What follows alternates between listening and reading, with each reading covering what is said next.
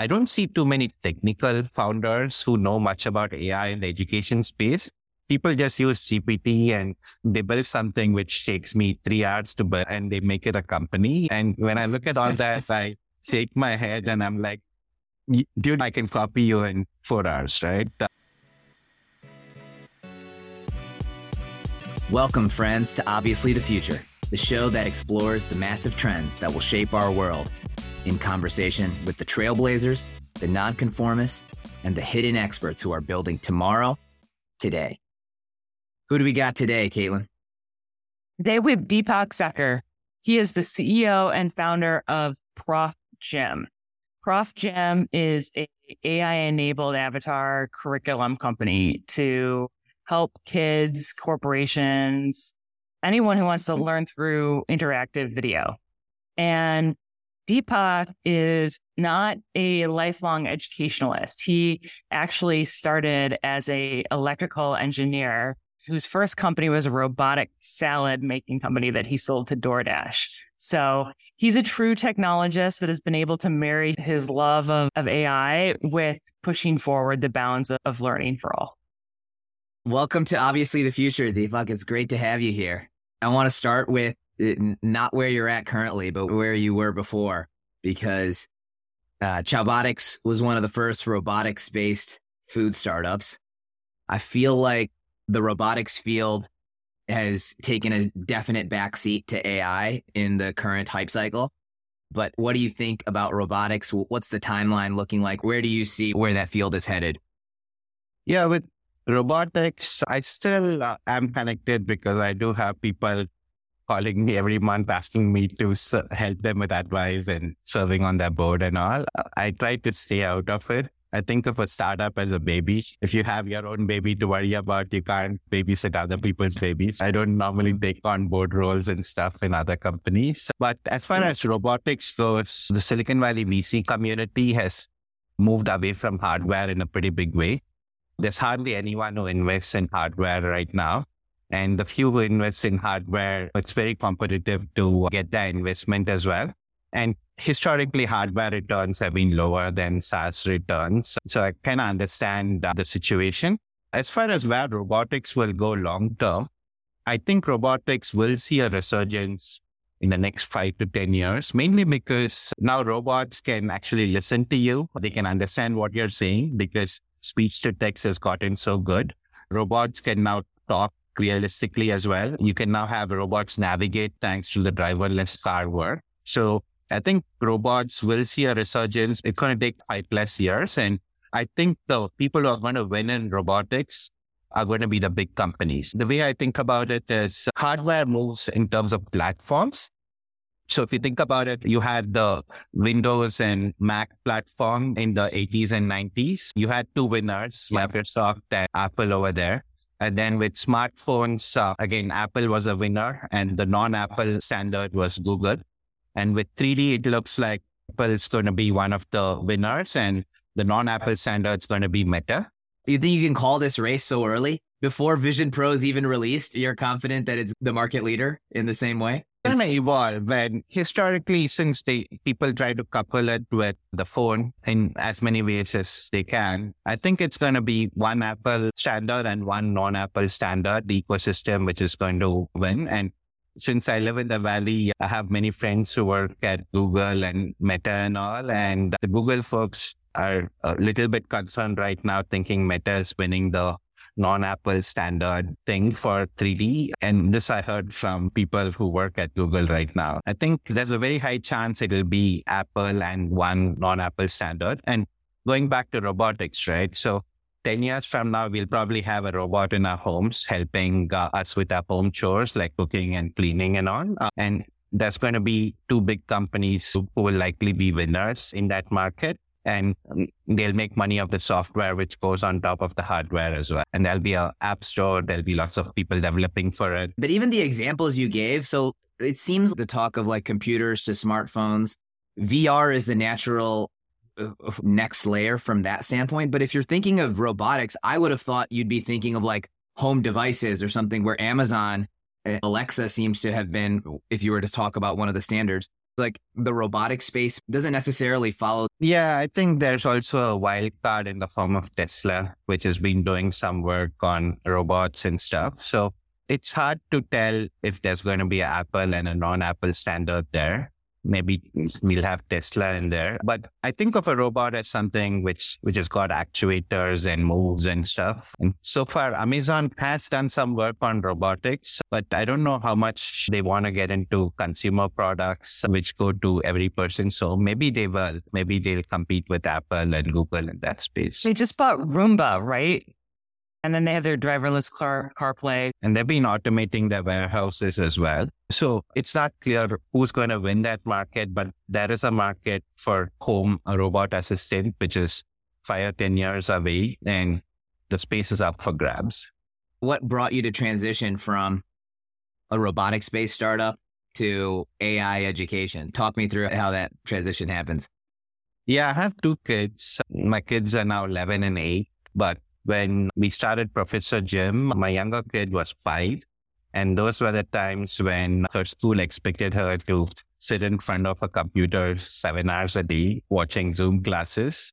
And it wasn't working very well. My daughter has a slide in her room and she was playing on the slide more than sitting in front of the laptop listening. And she used to frequently crash my meetings at work as well. I had Zoom meetings in the next room and she used to get bored and keep running into my room. And so I actually sat through some of her classes and they were so incredibly boring. I was like, we should do something about it. And so I started thinking, hey, maybe we should be using AI to make it easier to teach online content. And that's how Professor Gym got started. And this was 2020, before all the hype and praise on ChatGPT. And because we started in 2020 and we could actually get basic patents on the technology. So we've got several pieces of fairly basic IP in the space on AI and education and creating video for that.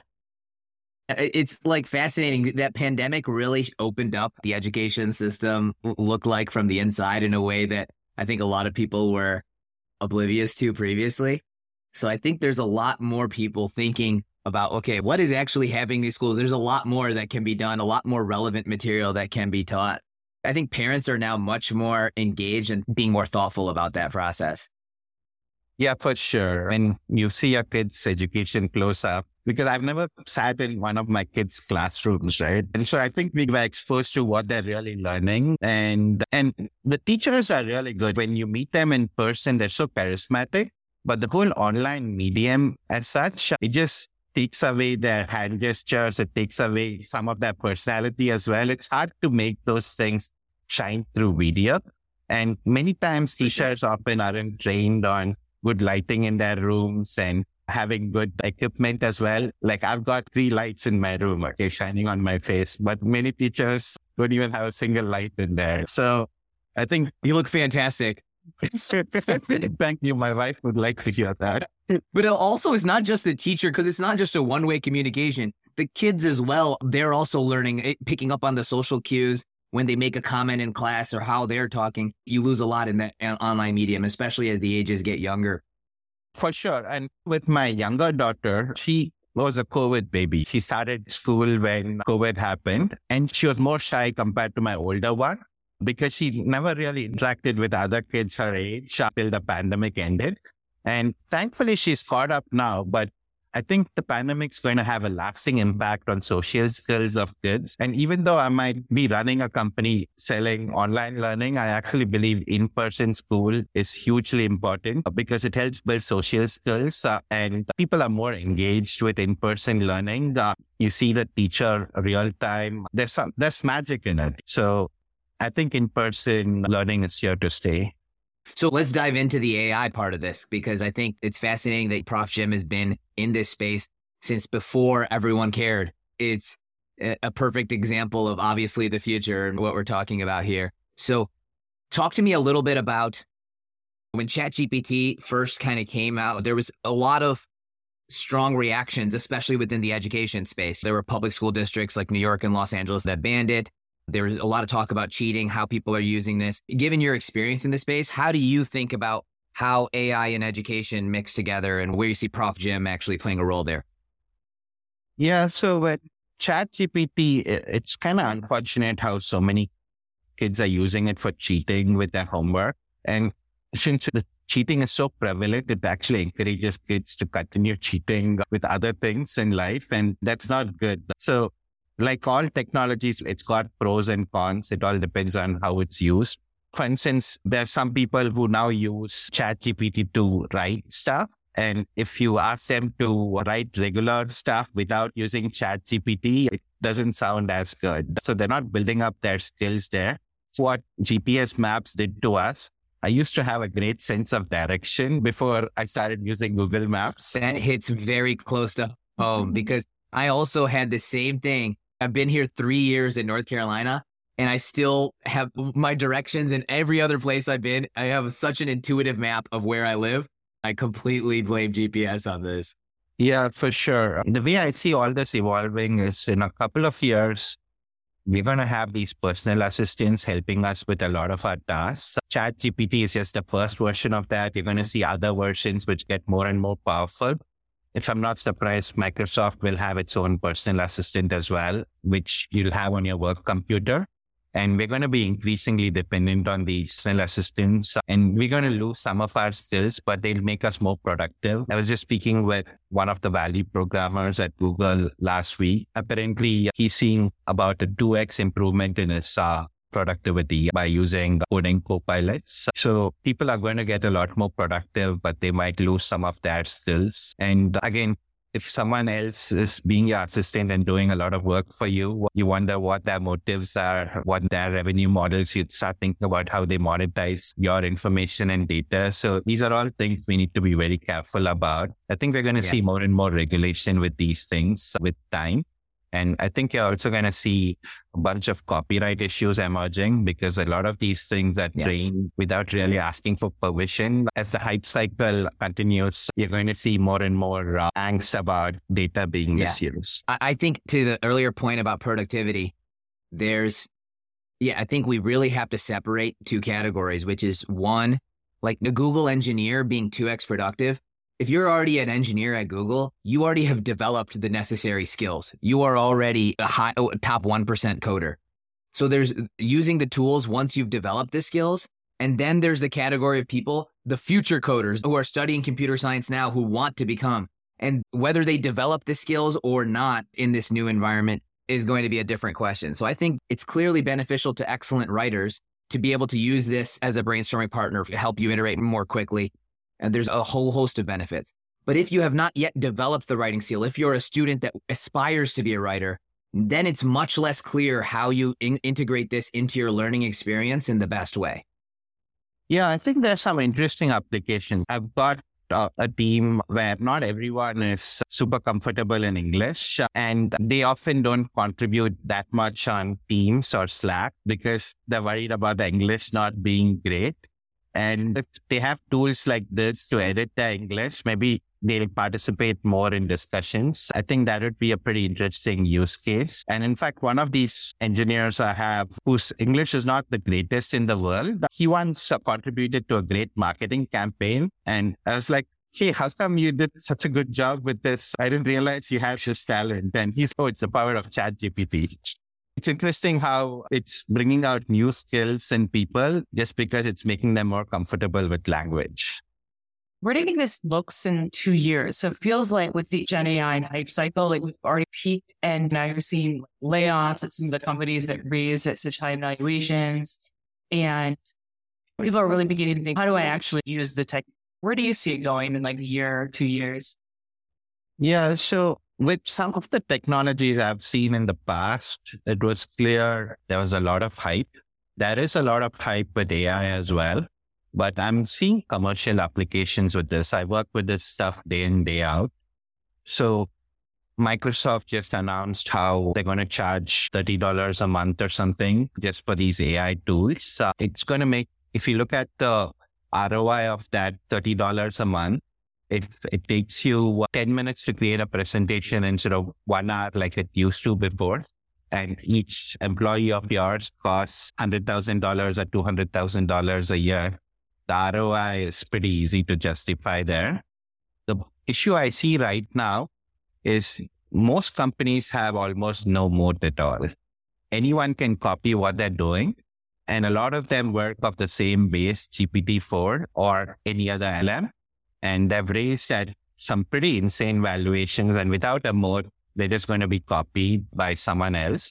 I don't see too many technical founders who know much about AI in the education space.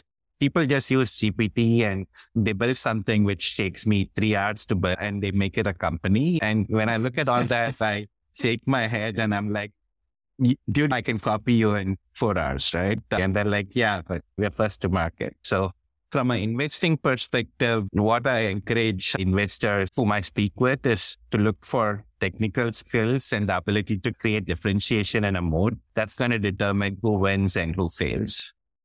We were at ASU GSV in April, and I was saying, I think English literacy with prompt engineering is going to be the most important skill because you'll need English to actually do the prompts. And you corrected that. You say a little bit more about why that is not necessarily a technically astute view. So from a prompt engineering perspective, someone needs to think logically and prompt the AI. The logic seems to matter more than the English knowledge. I don't know if the English skill makes a big difference. And you were also saying that the prompts like you use are like 2 pages long. They're not just like 3 sentences. It's much more technical. Yeah. So with prompts themselves, our prompts are like 2 pages long, and the prompts are getting bigger and bigger as companies give longer prompt windows. And you have technologies like chain of thought prompting, where you give a series of prompts to lead the AI to a useful decision point. There are some people who use multiple large language models, have the 2 models work together to create something, and the 2 models are trained differently. You can do a lot of processing after the prompt as well. GPT is now providing fine tuning where you can give more data. The way I see it going longer term is people are going to try to put more and more proprietary data in here. And each company is going to try to have their own proprietary data informing that decision. We'll have these general purpose LLMs, which are trained on the whole internet, but you'll also have LLMs, which are trained on each company's content, which give good results for that company as well. So I think we'll see both take off. The natural follow-up question to your previous responses, tell me a little bit about Prof Jim and what's the moat for you and what is your view in terms of the education space? Books used to be predominantly text-based 10 or 20 years back. And then we saw Audible take off, audiobooks take off, and it's now a $5 billion market.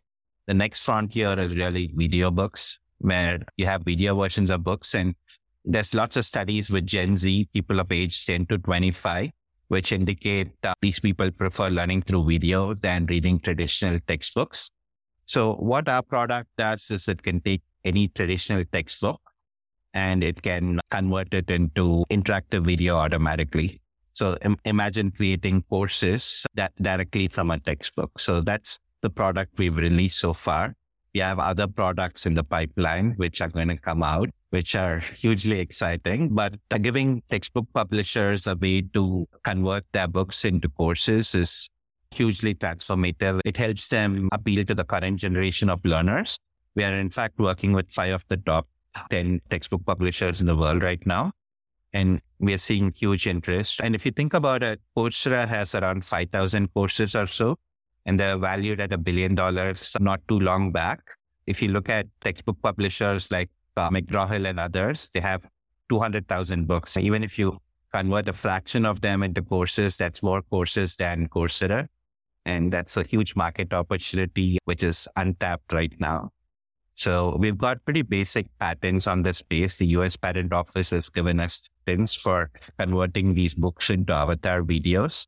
And that's one of our biggest moats, in that if someone else tries to work in that space, they're effectively infringing our patents because our patents are so broad. And so that's one thing. The other barrier to entry we have is AI engineers cost an arm and a leg. The average AI engineer in the Valley costs $400,000 a year or so.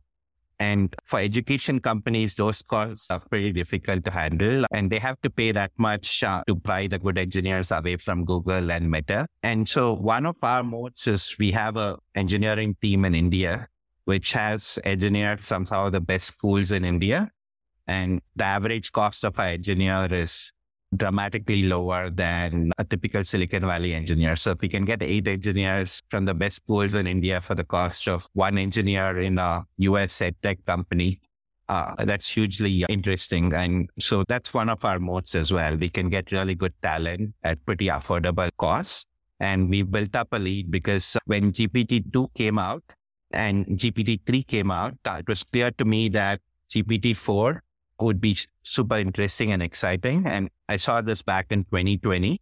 And sure enough, in 2023, GPT-4 came out and the whole world started working on AI, but we'd seen the trend 3 years back. So we got a lot of basic patents and IP and technology before everyone else started working on it. And so that lead we have is something we care a lot about. And the world is moving at 100 miles an hour right now with AI. And we are moving at 100 miles an hour as well. I hardly sleep nowadays. What is the tech stack that you guys are developing and what's owned and what do you use from others? So we have our own custom AI voice models, which we built from scratch because we tested a lot of the off-the-shelf AI voice models and they sounded quite robotic for teaching. Students are getting bored with it. So we had to build our own one. And it's the best voice you can find anywhere online. And it took us a ton of work and IP to build it. So that's one thing we're very proud of. And then with the animation, we built our own animation models. We've got a whole bunch of engineers. So we take existing things and tweak them and make them better with our own innovation added on top. With the LLMs, we do use off-the-shelf LLMs and we do work on top of it. Because GPT-4 seems like the best LM right now. If you try to create slides automatically with using GPT-4 and some content, you'll find 40% of the slides would need to be edited afterwards. Because when you're creating things at scale, it's not like one pretty demo you show to an investor. You got to get it working again and again. And so it needed a lot of work and our own technology built on top of GPT-4 to get to a point where a human editor doesn't need to edit much at all.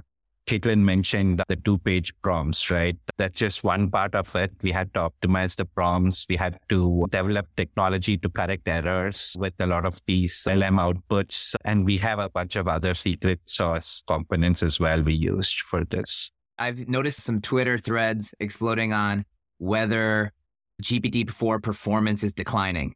And there's some different viewpoints on this. Have you seen this debate? Is that technically even possible? And do you have a point of view here?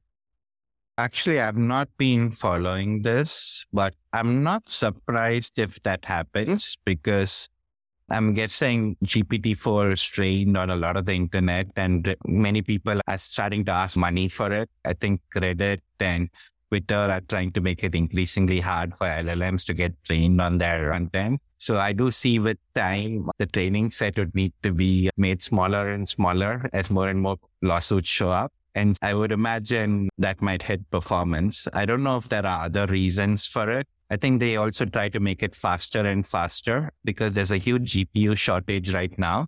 And one way to make things faster is compromising on accuracy and quality. I think as things go to scale and production mode, we're going to see people make those trade-offs for speed versus quality as well.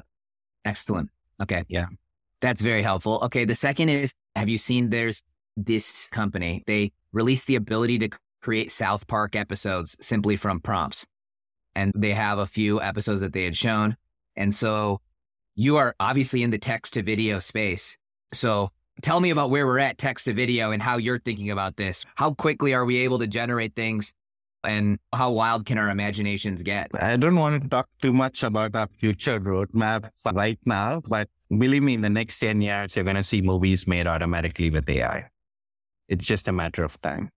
The technology is getting better and better, and you'll see interesting things like Tom Cruise acting like a 25-year-old and prolonging his career. AI will do a better job than plastic surgery.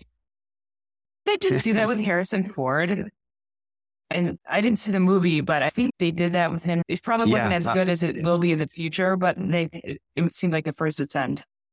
Yeah, the technology behind all that, it just improving so fast. I think you'll see a lot of these actors play younger people on screen. Now, it also brings up an interesting question about teaching. You have all these faculty who retired from places like Stanford and MIT. And maybe after they turn 70, they're retired technically. So we could leverage their brand name and have them teach us either as themselves or as younger versions of themselves. And it allows them to leave their teaching for future generations as well and build a legacy. So I think there's some interesting things we can do with AI, even in the education space. So we have at Avalanche, we have a summer intern, Matthew, who helps edit these videos among other stuff. And he's a rising sophomore in college. And I'm so impressed by him and just the younger generation of folks that you see where you're like, wow, young people who are at the forefront are really impressive and like better educated and use everything that's been built to date and fly forward. I had a 10th grader intern and I was shocked at how good she was. In 10th grade, she'd got like a bunch of projects. She'd had 2 jobs or something. And when I compared myself in 10th grade with her, I was like, wow. Hey, Matthew, no editing this out. You'll have to leave your compliments in. But speaking of your high school experience, tell me one story from you in high school that was transformative for you on your journey. I'm not going to give you the kind of answer you're looking for. Okay. I'll warn you that before. My wife and I met in high school. So that was transformative for me. Yeah. So it's probably not the answer you expected. And what was high school like? In India, you have this thing called junior college. So I did my 11th and 12th out there. And I never went to class. It's not like the US where you're supposed to go to class and all. A lot of what I learned was things I learned through books myself. And so the reason why it was transformative for me is, so I went to the school called the Indian Institute of Technology at this place called Madras. And a lot of the people who were trained for that, they went to all kinds of coaching classes where they had lots of people teach them. And I had to learn myself through books. And because of that, it was a big disadvantage, but long term, it's helped me in my career because if I have to learn something new, I just have to read a few books and I can learn myself. And probably that's why I've worked in so many areas. Started my career in semiconductors, but I've worked on computer architecture. I worked on robotics. I worked on AI. I worked on computer science. So anytime I have to work in a new area, sometimes it takes me 2 weeks. Sometimes it takes me 6 months, but I can just learn about it and I get dangerous pretty quickly. So that was transformative, the ability to learn by myself. Okay. And so how does that inform when you think your kids, you said, are 11 and 8? What do you want high school to look for them? And what are you really hoping that they get out of that age period in their life? So I think today's schools, they often teach fixed curriculum and it's somewhat formulaic. What I'd love my kids to learn is for them to learn by themselves. If the way the world moves is every 10 years, you need to reinvent your career, work in a new space, because everything's got a hype cycle. Everything starts off growing very fast and then growth saturates. A good career is one where every 10 years, you got to learn something totally new and change yourself. And today's education system does not really train people for that. They just teach something and they expect you to work in that for a while. Something more project-based would be something I'd find quite interesting for my kids. We have a mantra at Avalanche, like our learning model is that you have to learn to read, and then you read to learn, and then you learn to learn. And that's like the life cycle of learning. But one question I have for you, so Arvind and I both, like a decade ago, we invested in the Indian ed tech ecosystem. And so we're very familiar with the rigor of the JEE mains and what it takes to get into an IT. And one of the things I always admired about that system, like you have the super high stakes test that everybody has to take. And it really ensures this like merit of technical talent. And there's really nothing else like it in the world. And IITians have done incredibly well in the technology industry. Like, how do you think about marrying the sort of like intrinsic desire for people, young people who need to learn and have lifelong learning with the power of such a high stakes, like meritocratic exam? Yeah. So the US system is very different from the IT system in that it's a lot more subjective. With the IIT, it's often just based on the exam. I see pros and cons of both. With the IIT system, especially in the last few years, there's been a whole bunch of coaching centers who've tried to game the system. And what we find is they coach these people so much. Once they come into IIT, the more highly coached ones don't do as well.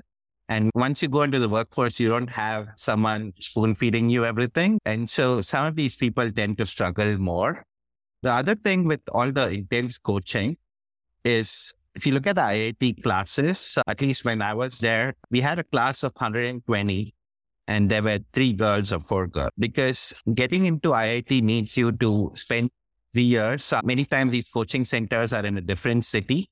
And people live in a hostel in that city for 2 or 3 years. And if I have 2 girls, I would not send my daughters away from home during that teenage years, for 3 years, just studying from 5 a.m. to 9 p.m. every day. So and because of the IIT entrance exam being like this, you're not having a class where there's 50% women, for instance. With things like computer science, women are just as good as men, right? They are not using physical strength, but that's not represented in the class composition, mainly because the coaching thing is so intense. I actually think the IITs might need to rethink how they do the JEE and not just make it an IQ-based exam and also give some sort of weightage to some EQ, but doing it without losing what they have good about the IIT system, which is its meritocratic. So I don't know what's the best way for them to change the system, but it's something we should be thinking about. I'm curious to see where everything's going to go. Yeah, Deepak, I completely agree with that sentiment because to me, the reason why the JEE mains and that system worked wonders is because it put the IITs as a university class on the map. They became this elite tier of universities that were acknowledged around the world and allowed a funnel of talent to all these places. And then you have all these incredible people that were uncovered through this process. And you have so many of our tech CEOs, so many people creating so much value in the world through that process. But now that they have the established brand, I don't think the exam is as critical as we might think anymore. Yeah. Anytime you have a country with 1.4 billion people and you pick the top 5,000 to go to a college, you're going to get like the best of the best. So yes. Your point is valid there. And in fact, I might be visiting IIT this December and I'll speak with some of the faculty there. We've had some chats about all this stuff before and I'll chat with them again about it and see if there are better ideas out there. Okay, last AI question. It seems from all your answers that you're quite an AI optimist. Would you put yourself in the Marc Andreessen camp of AI will save the world, forget all the doomers out there? Where do you position yourself on AI as a saving force versus a force to be wary of? Yeah, I think I'm somewhere in the middle. I think AI is going to be like social media. It has benefits and it's got challenges as well. And the more careful we are about how we handle it, the better it's going to be. The thing which worries me the most is massive retraining. So one example I often give is the country where I grew up, India. There's millions of low-skilled software developers. And we're going to see many of those jobs get automated away in the next 5 to 10 years. So if you have hundreds of thousands of software developers being churned out by all the universities, that's going to cause a massive crisis. I think the Indian government, for instance, needs to get involved and think about what industries could leverage all the software talent. Maybe it's drug discovery, maybe it's something else, but people need to act right now. Otherwise, that's going to be millions of people being jobless in 10 years. So that's just one example. Other examples of job changes are, if you take executive assistants, for instance, they're going to be automated out of their jobs in 5 years. If you think about, there's so many other professions where people are going to get more productive. If people are going to get 2x more productive with what they're doing, maybe you need to hire half as many people. There's going to be new jobs which emerge, but these people who are working in this job, which got more productive, they need to train themselves to take on this new role. And not everyone is open to getting retrained. It gets harder the older we get. I'm 40 now, and it's harder for me to change things than when I was 20, for instance. And the stakes are higher, right? Now I get paid more. And when you get paid more, starting off afresh in a different industry is harder. So I think we'll have to think about all these things. There's going to be lots of new jobs emerging after AI comes in as well. So the new jobs, which I think we'll see are, Nostradamus said, you'll see AI used a fair bit in medicine. You're going to start seeing real-time translations. People are going to be able to participate in other job markets they couldn't access before. You're going to see new jobs emerging in robotics. If you're going to have new home robots and stuff, people have to build them, people have to program them. So there's lots of new jobs which will emerge, but they're going to need new skills and they're going to need a higher level of education because people with lower levels of education will see some of their jobs get automated away. It's good for education companies and colleges and universities and all, but it's not going to be easy on all the people involved. So that's the part I worry about the most as far as AI goes. And I'm not a big believer in universal basic income like some of the folks are saying. It encourages people to get lazy, and that's not good for anyone. That's my take on it. So Pod's called Obviously the Future, and we're talking to visionaries like you who can see things that are obviously going to be in the future that the rest of us can't see yet. And so you decided to go a different direction with your answer to this. Good day. I am Nostradamus, considered by many to be the finest astrologer of all time. Join me in predicting the future today. How will the world look in 10 years? Will artificial intelligence be doing all our jobs? And will we humans end up watching television all day and living on universal basic income like the movie WALL-E predicted? Let me share my predictions. Well, there is good news and bad news. Let's do the bad news first. Software engineers, the poor sods, will end up automating many of their own jobs. Even with today's primitive artificial intelligence, there are reports that software engineers will get twice as productive using an artificially intelligent assistant. With time, this will only accelerate. Take-home message. Don't just follow the crowd and put your kids in coding class. The future is going to look very different from today. Today, a kid's first job is often in a retail store or restaurant. With robots being able to talk, listen, and navigate well, thanks to AI, many of these roles will be automated. Education will be key to your kids' success. Send them to college. Now, on to the good news. Doctors and nurses will be overwhelmingly human. That being said, artificial intelligence will assist them. Imagine a future where your artificial intelligence does a sophisticated analysis based on your gene type, symptoms as well as your metrics like heart rate, blood pressure, and temperature, and gives a first-pass analysis on your illness to the doctor. Then the doctor will use that information to make their own diagnosis.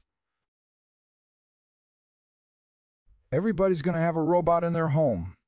A huge robotics industry will emerge. Some robots will take care of older people. Some will cook. Some will clean your home. Some will keep your kids occupied. Mark Zuckerberg will finally see the metaverse happen after burning through billions of dollars. And the metaverse will get more and more immersive with the passage of time. Artificial intelligence will make it easy to create three-dimensional content. Language will no longer be a barrier. Someone speaking in Swahili will see artificial intelligence auto-convert their speech to English, for example. This will open up jobs for people in non-English speaking countries. More and more jobs will be dedicated to reducing our deleterious effects on the planet. A few major climate catastrophes will happen and cause politicians to take action at last. These massive job changes will not be easy. People don't like retraining for new roles. We will see strikes, and not just in my hometown of Paris. The world is going to look very different in 10 years. The biggest change you need to fear is change itself, I like to say. Now, before we end, let me tell you a bit of a secret. Fortune telling has 2 keys to success. Number 1, say something vague that people can interpret the way they want. And number 2, speak with someone who has the expertise to predict how the world could evolve. Well, for this set of predictions, I spoke with my teacher colleague at Professor Jim Deepak. So now it is your favorite astrologer, Nostradamus, signing off. Brace yourselves for the future.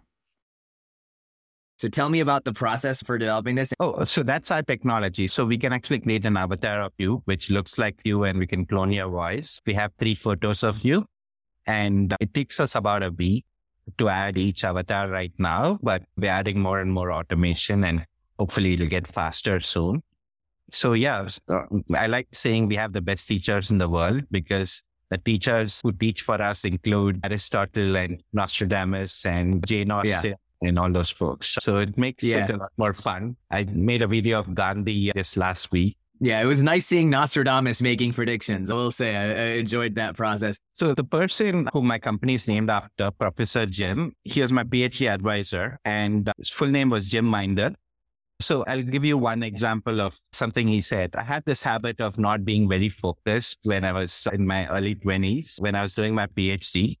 And I would often complicate things and get caught up in circles and waste my time when I was solving problems. And he quoted Bill Shockley to me, and he said, do you know who Bill Shockley is? He was the person who invented the transistor. And he was 3 rooms away from me at Stanford when we were both teaching. And he said Shockley had this concept called try simplest cases. And by that, he meant simplify things to as much as you can, and then you can solve problems much easier. And what Professor Jim knew was, if he told me this himself, I probably wouldn't have been. But because it came from Bill Shockley, the inventor of a transistor and a Nobel Prize winner, I listened. So because it was Nostradamus, you actually listen to him more. And that's the whole concept over there. And we've tested this with students as well. Students would rather learn philosophy from Aristotle than learn philosophy from someone else. Nice. And how authentic can you get with the voices? Are you just taking a lot of liberties, or how accurate are you trying to be? We can do American accents fairly well. So we just did Lincoln. The thing is, there's no audio recording of Lincoln's voice because he died 10 years before the phonograph was invented, which made our life easier. But we're trying to get the actual voices of people and reproduce them. And it seems to work fairly well for American accents. The one thing is, according to copyright law, if someone's passed away more than 80 years back, you can recreate them. But if it's less than 80 years, you need to get that permission and a contract with them before you can recreate their likeness or their voice.